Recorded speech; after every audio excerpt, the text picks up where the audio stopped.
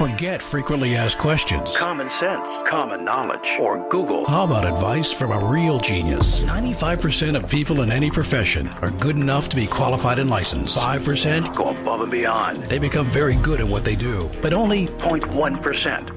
are real geniuses. Richard Jacobs has made it his life's mission to find them for you. He hunts down and interviews geniuses in every field: sleep science, cancer, stem cells, ketogenic diets, and more. Here come the geniuses. This is the Finding Genius Podcast With Richard Jacobs. Hello, this is Richard Jacobs with the Finding Genius Podcast. Today I have Amy D. Waterman. She's a professor and director of the Transplant Research and Education Center at UCLA. So, Amy, thanks for coming. How you doing? I'm doing well. Thanks for having me. Yeah. So, are you clinician and researcher, pure researcher? Like, what do you do? I'm a psychologist, but my expertise is on behavior change, helping patients to do the healthy things we want them to do. And I design education. I test things, different, innovations. Does technology help a patient? Does education help a patient? How do we work with providers more effectively so that, basically all the good things that are possible for a patient, we can get to those. Oh, nice. Okay. So when a doctor gives a treatment plan to a patient, you're specifically looking at people that have treatment plans around diabetes or kidney disease or what? Yeah. So I work at the UCLA Transplant Center. So mostly the patients that get the work that I do, they're patients or their family members that have come forward to think about, would I be interested in a transplant? And then for family members, would I ever be interested in donating to this person? So it's interesting. It's like a whole family dialogue about the opportunity for transplant. How do you find kidneys? How do people get a transplant and have it be so successful that they don't need one for a very long time? Yeah, so you deal with both pre and post transplant and the psychological dynamics of it? Yes, I study all sorts of things. So, all right, in order to get a kidney transplant, does it have to come from a family member, or there are strangers that can be similar enough, HLA-wise and everything, that they could be transplant candidates? Yeah. So if you come into a center, they basically say, are you interested in getting a kidney from someone else to replace the two kidneys that you have that aren't working? And so you can get a kidney from someone who passes away. You can get on a waiting list and you can wait for someone who matches you to pass away and donate. You can have a family member or a friend donate to you. So you don't have to have a biological relative, but it's really someone who says, I'm willing to step forward and offer one of my kidneys for you. There are also people who step forward that want to do good in general. They're called non-directed donors, and they don't even know you, but they're here to do good for the public, and they step forward and offer. And so it's really amazing. There's over 6,000 people who donate a kidney while they're alive every year. And a lot of times people don't know that. Yeah, that's amazing. What's the need for kidneys in the U.S. and what's the supply? Sure. So there's almost 100,000 people are waiting on the waiting list right now. And every year about 20,000 people donate one or two kidneys. The people who pass away donate two kidneys. The people who are alive donate one. So we never quite overcome the kidney donor shortage, unfortunately. So we're always looking for ways to find more people that would say, hey, I think it's true for me to offer my kidney for someone that I care about, or, hey, I see the need in our society for the greater good and I'll do it. When people get a kidney transplant, are you taking out one of their kidneys and putting a new one in, or are you just adding a kidney? Yeah, they leave the two kidneys that don't work in. So I don't know if everyone who's listening knows where your kidneys are, but they're in your back. So if you put two fists and you touched your back, your lower back, that's where they are, behind your rib cage. So what happens in a kidney transplant is that they actually take the kidney out of someone else, and then they go in through the front usually and add the kidney to your and connect it to your bladder. So you have two kidneys that don't work and a kidney that does, connected to your bladder. Well, when people get to the point where they need a transplant, do they have any kidney function, or is there a reduced set of functions? Yeah. Well, what happens? So kidneys, it's amazing. We all have an abundance of kidney function is the first thing to know. That would be why someone could donate one of their kidneys and still be okay themselves. So basically, it only takes 20% of kidney function to be fine. You don't need a kidney transplant, you only have 20% of your normal 100%, but you're still doing fine. It's when you drop below that your kidneys become very problematic and you need to have some kind of renal replacement therapy that could be dialysis or transplant. So what happens I would recommend to anybody who's listening, if you're concerned that you might have kidney problems, just like you go and you check your blood sugars and your blood pressure, you can also have a urine test that checks how well your kidneys are functioning. And you can monitor that over time in the same way you do, your normal other things. And so you might see that over time, your kidney function got a little bit worse, totally fine. Like life, as people age, you lose a little bit of kidney function. The only people that need to be really concerned are people that when they go for that kind of test, they see that they have kidney function below 20%. And then what happens is the doctors are like, okay, this is not enough to be filtering your blood and to be getting rid of the various poisons that are in your body so that you're healthy. And then they look for other options. Well, plumbing wise, how is the third kidney plumbed in?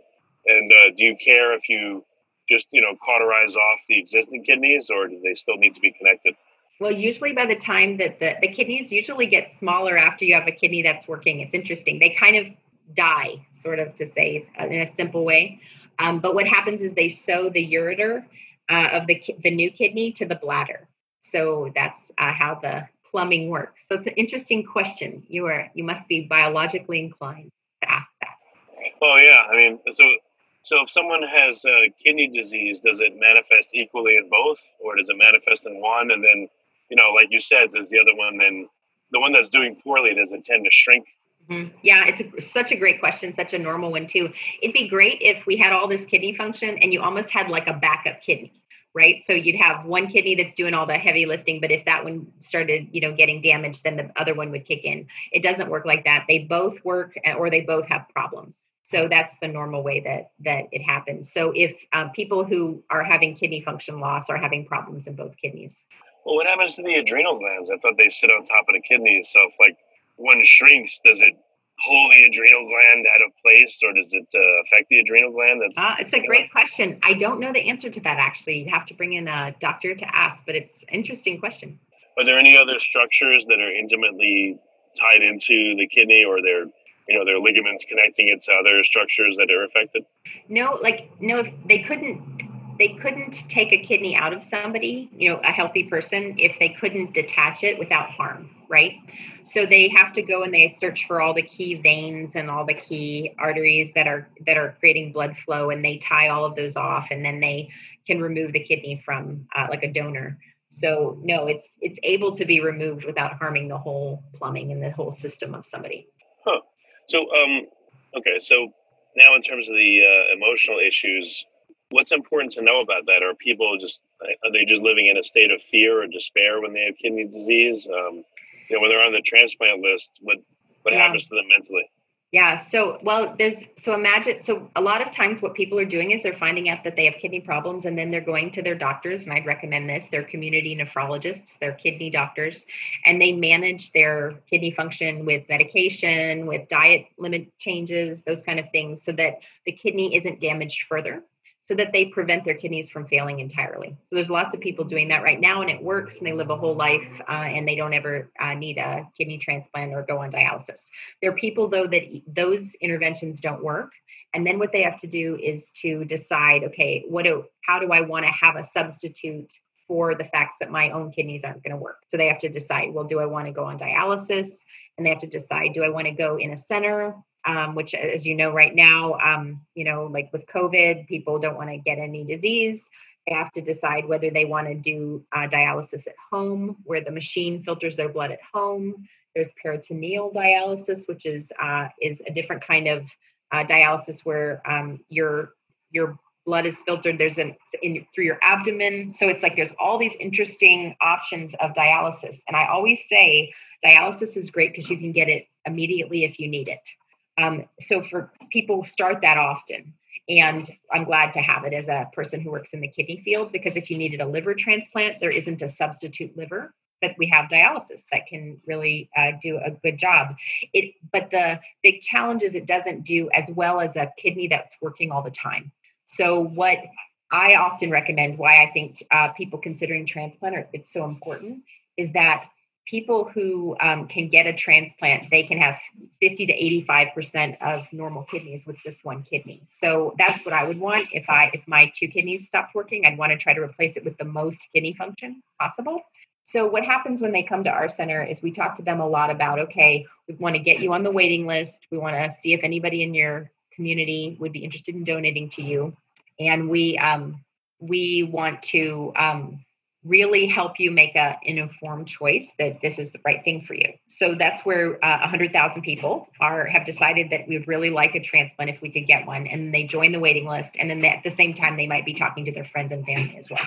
Well, what are some of the upsides and downsides of a transplant? Why is it not just like, oh yeah, definitely I want one?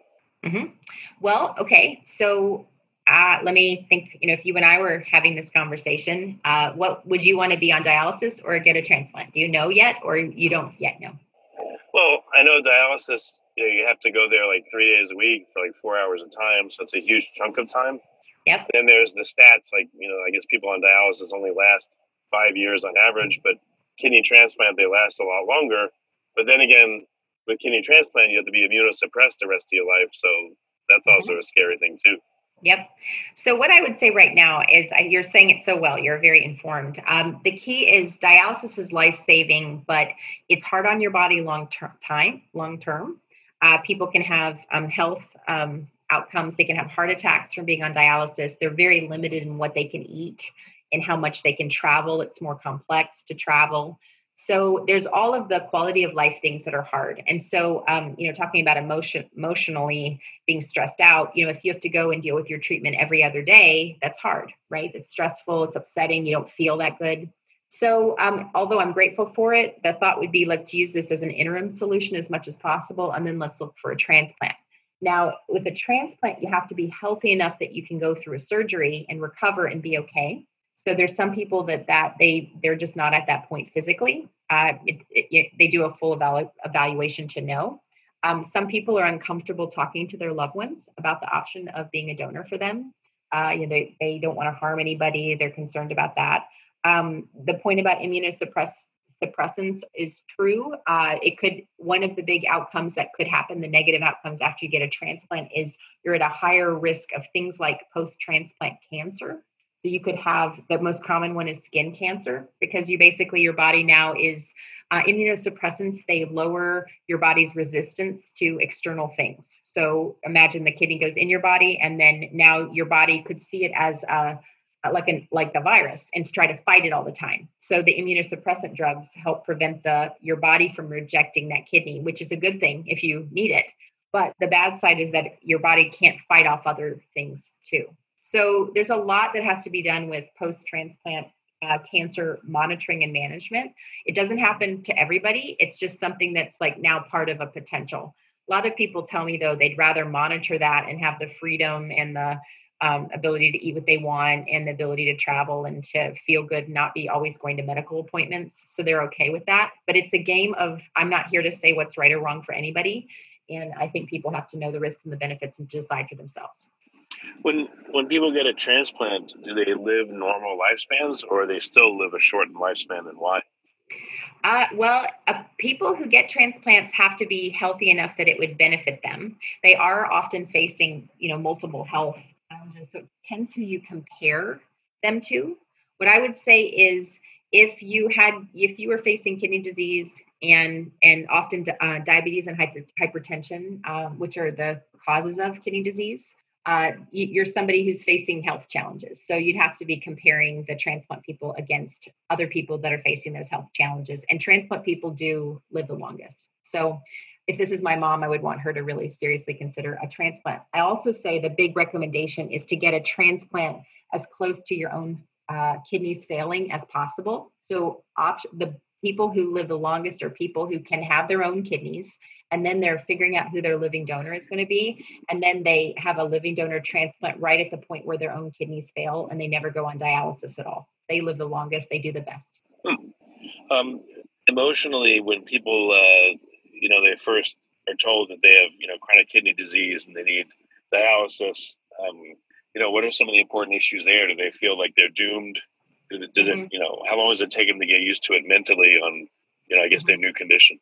If you like this podcast, Please click the link in the description to subscribe and review us on iTunes. Yeah. So if they just find out they have chronic kidney disease, period? Yeah, well, Is that what you mean? There, and then what's the next emotional milestone? Like, oh, all right, you're going to need dialysis, and then I don't know if there's anything from there. Right. So chronic kidney disease has 5 stages. So people who are in stages 1 through 3 have a lot that they can do to prevent it from progressing. And so the key to me is, okay, just like when you find out you have blood pressure, you know, high blood pressure, or you're pre-diabetic, there are things you can do to make sure this doesn't cause serious damage. So what we do is kidney professionals is we try to really make sure patients are doing the right things, and they're taking medication to manage their blood pressure or their diabetes, that they're regulating their diet so that their kidneys aren't damaged any further due to diet. So there's things people can do. And so all of that often is successful. And then you just manage this along with the other things you're biologically wired to have. Now, then there are people who, as they go to their doctors, they notice they have less and less kidney function each time. Those are people that have to make a decision of, if their kidneys did fail, what would they want to do? And emotionally, that's scary for people. You know, it's understandable. It's a very, people have said, you know, like, wait, I'm kind of relying on my kidneys to survive here, and they're not coming through for me. And they have to face, you know, the upset that their own kidneys are not working. They have to face a lot of new choices medically and adjust to them. So, you know, our job as a healthcare team is to be really with you in the transition and to create the new normal for you, where people are, you know, they're on dialysis and they're doing okay. They're looking for a transplant. They have a dialysis option that allows them the most convenience for the person, so they can live the life and do what's important to them. So, you know, that's kind of where a lot of good people are stepping in to try to help. So is it emotionally stressful? Yes, in many different ways. And so, you know, we just want to help people be as strategic as possible to have the best quality of life and the most freedom and the most health. What are some of the issues that you've learned about or important that, you know, the average person would never think would come up? Surprising things that come up. Yeah. So the thing I'd say, actually, let me tell you about why I got passionate about this field. So I was a young 20-something and in graduate school, and my study that I was asked to do was to call people who had donated kidneys to see if they regretted their decisions. So this was, so imagine I'm getting on the phone and I call the first person and I ask them every worst case scenario, right? Like, are you still friends with the person you donated the kidney to? Did you lose any money? Do you have health insurance still? Did it screw up your life insurance? Like, I was like bad news police, right? Right.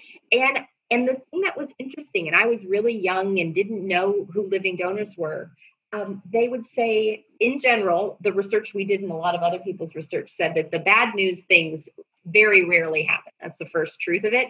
But the thing that was shocking and revealing to me was that they started sharing about how meaningful this was for them, and how this was one of the most profound things, equivalent for women of giving birth, because they were giving life. For other people, they said to see their loved one return to health, return to energy, have, you know, more freedom, and to know that they did this, it was so meaningful. So I had this really rare moment of talking to over 200 of the best people that I'd ever met, one after the other. I don't know how you feel about this podcast, but it was like a podcast of 200 great people. And that's great. Yeah, totally. And the thing that they said was, we don't regret it at all. We didn't have the worst case scenario things happen, but we did need more information. And would you be willing to make sure that the donors have what they need to make informed choices? And they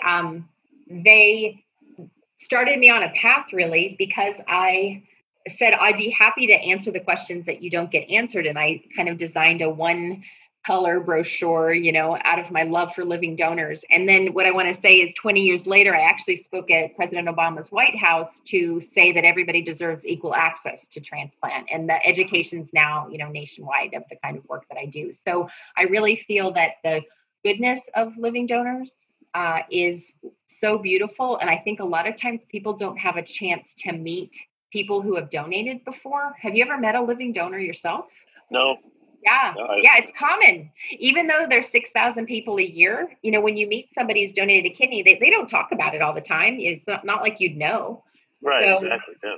yeah, that's actually why I started the Living Donation Storytelling Project. Have you heard about that at all? No, what's it about? Cool.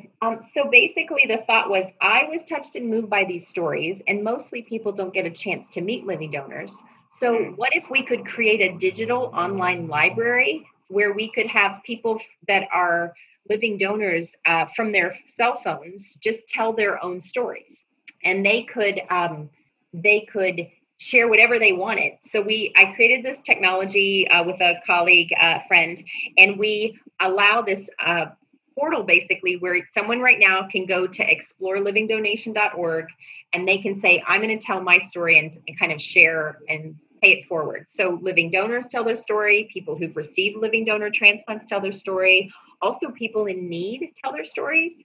And you can send these stories to like if you needed a kidney, you could say, hi, I'm in need of a kidney if you'd consider donating. And you could actually post that to Facebook, which is amazing. But it's also very educational in nature where it's like, if you want to meet 150 of them now, you can just go to Explore Living Donation and like hear pieces of their stories. And they're authentic, they're funny, they're sad. They talk about all the things that living donors talk about. And the whole idea is if anyone would ever consider doing it's helpful to have a public resource to go to and just hear the straight story. So it's explorelivingdonation.com? .org. Oh, .org, sorry. Okay. Mm-hmm. Yep. explorelivingdonation.org. Okay. Huh. Very cool. Yeah. Well, I guess going back to less emotional issues, in order to be put on the transplant list, what do you have to do? And then to stay on that list, what do you have to do? And do you move up and down in terms of priority? Mm-hmm. Okay, so what happens if you're interested in getting on the waiting list is you show up at a transplant center. You say I'd like to undergo evaluation to see if I'm healthy enough that a transplant would help me and not hurt me, and that it doesn't in any way affect me financially, psychologically. So they do a whole span of different kinds of medical, psychosocial, an economic evaluation, and insurance review to make sure that transplant's a good fit for you. And if it is, then they can put you on the waiting list. And what happens there is you're waiting for somebody that matches you of your blood type and who, as you said, the antibodies to them match you. So it depends where you live in the country, how long your wait is and what your blood type is. So people are waiting between a couple years to up to 10 years. If you're in California right now, if you're an O blood type, you wait almost 10 years on the waiting list, which is really unfortunate. I know. So that's why I say get on the waiting list because, you never know, but then also look at other shorter time frame people in your community, whether it's your family, your friends, your church community, that kind of thing. And I see a lot of patients doing that while they wait. Oh, but again, what criteria, like medically, do you have to have a certain diet or demonstrate certain markers or levels of things in order to be on the list or stay on it? There's only 2 permanent rule outs for transplant. One is that you have a serious kind of cancer and that you have heart disease. Those 2, they probably aren't going to allow you to be a transplant candidate and put you on the wait list. Everything else depends on your health, and you have to go in and have like a series of, a couple days of testing. So I can't speak to the people who definitely get in or not, but different transplant centers are, kind of assessing all of the different things to make sure it's safe. And so when you make it through, it's a big accomplishment and you get waitlisted, and that's a great thing.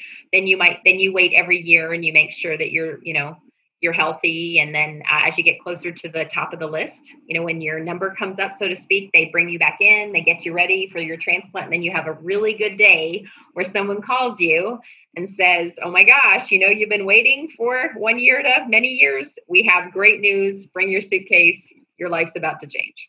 Oh, wow. And how much when someone gets the call, how fast does it happen? Well, for deceased, because the waiting list is for people who've passed away, they need to get the kidney into you as fast as possible. So usually within 48 hours. Oh, wow. My God. Yeah. So you get this call. It's like, well, when you're at the top of the list, so that, for a while you're just on the list. And then all of a sudden the transplant center starts saying, okay, Amy, you need to stay nearby. And, you need to give us your number, just in case you go on a vacation, because, we never know. They usually bring in 2 people because of just in case one of the patients is is ill that day, for example, and they don't want to waste the kidney that's come available. So they kind of have a backup person and a first person. And so we hope that one of the 2 people are going to get the kidney. And then the kidney's flown in or driven in. And then there's a surgery that happens very quickly. Transplant surgeons are amazing people. They do transplants in the middle of the night. Whenever kidneys are available, they come in to do them. So I really give them a lot of credit for doing what it takes to help people be healthy. Because when the kidney's there, right? Yeah. Huh. Interesting. Mm-hmm. When someone passes, so I guess they're donating to 2 people, inadvertently. They don't give both kidneys to one person, right? Right. You only need one. So yeah, what'll happen, that's what they'll say, about 20,000 kidneys are donated every year. And it's like the people who pass away give 2, and the people who are alive when they donate give 1. So that's how all of those kidneys come from a lot of good people, but less than 20,000 for sure. Does anyone ever get a double kidney transplant? There's usually no need. So the key is you only need 1 kidney. Remember how you only need 20% of kidney function to be okay? 25%. Right. So the key is if you 1 kidney is 50 to 85%. So with 100,000 people waiting, we want to for as many people as we can. Oh, okay. Yeah. One thing I'd say to your audience is people always say, when you go to the DMV and they ask you if you'd ever be a donor, I'm really clear and can say to you, like, I've seen people whose lives have been changed in a day because of the generosity of someone who says yes there. So think about that, because it's, it's sometimes just something you think about offhandedly at the DMV. And what I can tell you is there are people who are alive because of those gifts, and I see them and they're so grateful. Yeah, I'm sure. I guess the only fear there, is if you were dying, they wouldn't save you because they wanted your organs, but that's probably yep. Well, no, it's a thing that people are, talk about, and is this true? And so how they try to make sure that everything is above board at all times is they have your medical care team is not involved with the donation at all. They just try to save you. But if there's a chance that you're going to pass away, a second team comes in kind of to do something neutrally, and only when brain death and death has been determined is that team called in to do what your wishes are. What you say at the DMV is like a legal document of what you want your wishes to be. So they try to honor those in the case where you pass away. So, but the teams aren't the same. So you don't have to worry that your team is not trying to save you to the, in 100% of the ways that they can. Yeah, that makes sense. So with what is there new stuff on the horizon that's going to make a big difference, a big improvement to reducing the waiting list or making the process work better? Mm-hmm. Well, people are trying to have an innovation, and I cheerlead for them. They talked about 3D printing kidneys. Could you just make a kidney?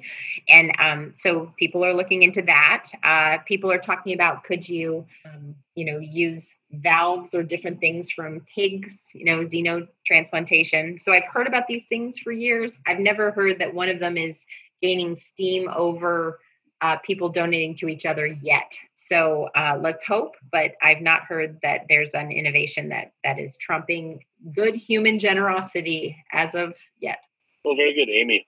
What's the best way for people to find out more about your work? What are some resources for them?